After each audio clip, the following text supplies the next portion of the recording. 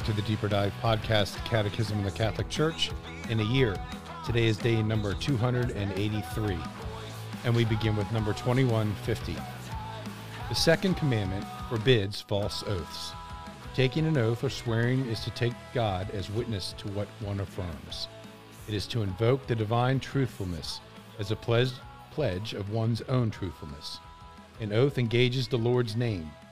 You shall fear the Lord your God, you shall serve him, and swear by his name. Rejection of false oaths is a duty toward God. As Creator and Lord, God is the norm of all truth.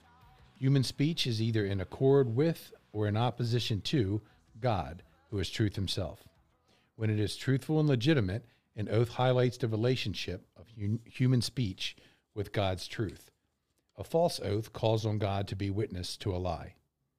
A person commits perjury when he makes a promise under oath with no intention of keeping it, or when after promising an oath, he does not keep it.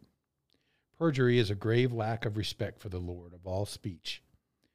Pledging oneself by oath to commit an evil deed is contrary to the holiness of the divine name.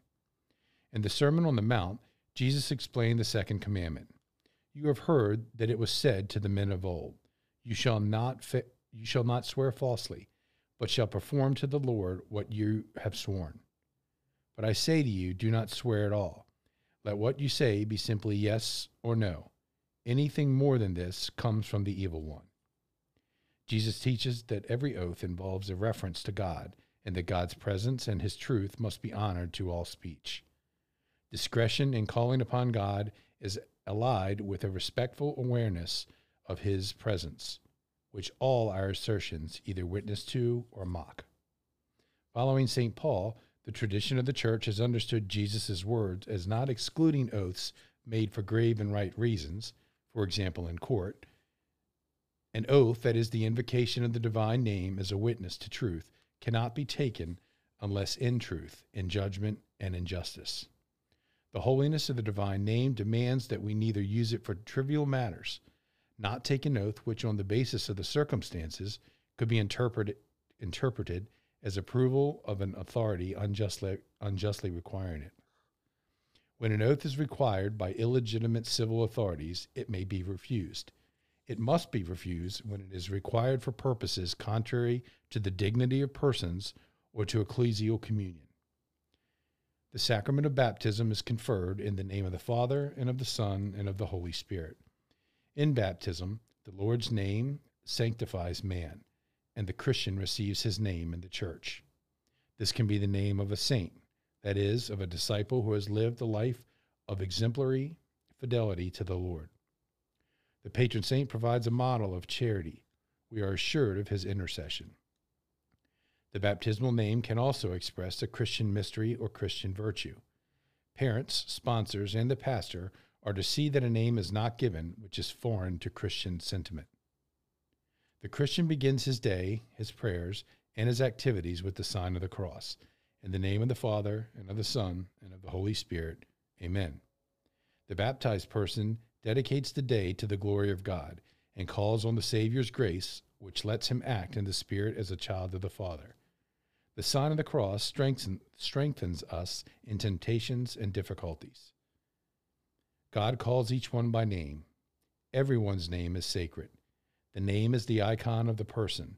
It demands respect as the sign of dignity of the one who bears it. The name one receives is a name for eternity. In the kingdom, the mysterious and unique character each person marked with God's name will shine forth in splendor. To who conquers, I will give a white stone, with a new name written on the stone, which no one knows except him who receives it. Then I looked, and lo, on Mount Zion stood the Lamb, and with him 140,000 who had his name and his Father's name written on their foreheads. Father Larry. All right, so this sort of the continuation of the second commandment, ending of it actually, in terms of the catechesis, is we kind of jump into perjury. I've mentioned it, but this is a very serious sin, is when a person commits perjury, is when a person makes a promise under oath with no intention of keeping it. All right, so I think this is the time where this would be relevant, is like when you're in court And I'm not sure if that's really what they do anymore. I haven't been in court in a while. But you would, if you take the witness stand, it used to be, you would put your hand on the Bible and swear it to God that you would say the truth and nothing but the truth, so help you God. And so it's a very serious sin to do so and lie or have no intention of telling the truth. So we have to avoid perjury, which is lying. We do this out of respect for the Lord of all speech. And then also our Lord will tell us in the Bible, you have heard of men said of old, you should not swear falsely or perform to the Lord what you have sworn. But I say to you, do not swear at all. Let your yes be yes and your no be no. And this part of the certain amount basically means this, is that we really should never have to swear to God about anything. I mean, our life and our words should be trustworthy. People should not sort of mistrust us in such a way they make us swear, in general, and that we are a person that tells the truth. And then it kind of goes into this, it talks about the holiness of God's name, demands you don't use it for trivial matters. We talked about this, but it also goes on to say that, that the name of Christ is also a very powerful sort of protection against temptation. And I've got a quote from St. Bernard, and he says, if the soul of anyone is afflicted in trouble, let him pronounce the name of Jesus, and immediately the tempest will cease and peace will return. So we're known once again that it has great power.